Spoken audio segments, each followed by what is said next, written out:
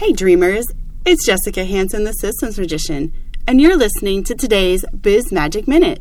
The first way that you can systematize your health is actually with your diet and nutrition.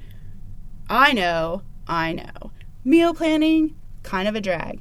But here's some things that are going to make it a whole lot easier for you. The first thing is write down everything that you like to eat or want to eat. That's simple enough. The second thing, write down another list of all the things that you don't eat. I know. What is this crazy thing that I'm talking about?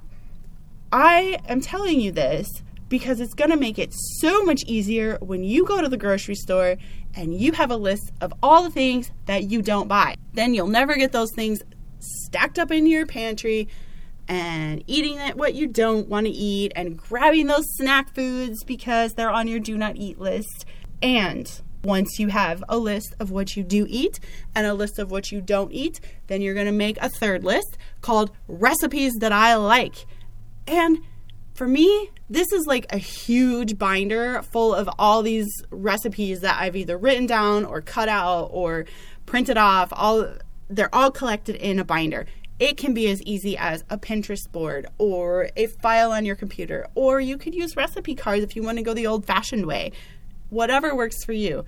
But make that list, collect those recipes, and then you can get the ebook that I wrote all about meal planning and nutrition.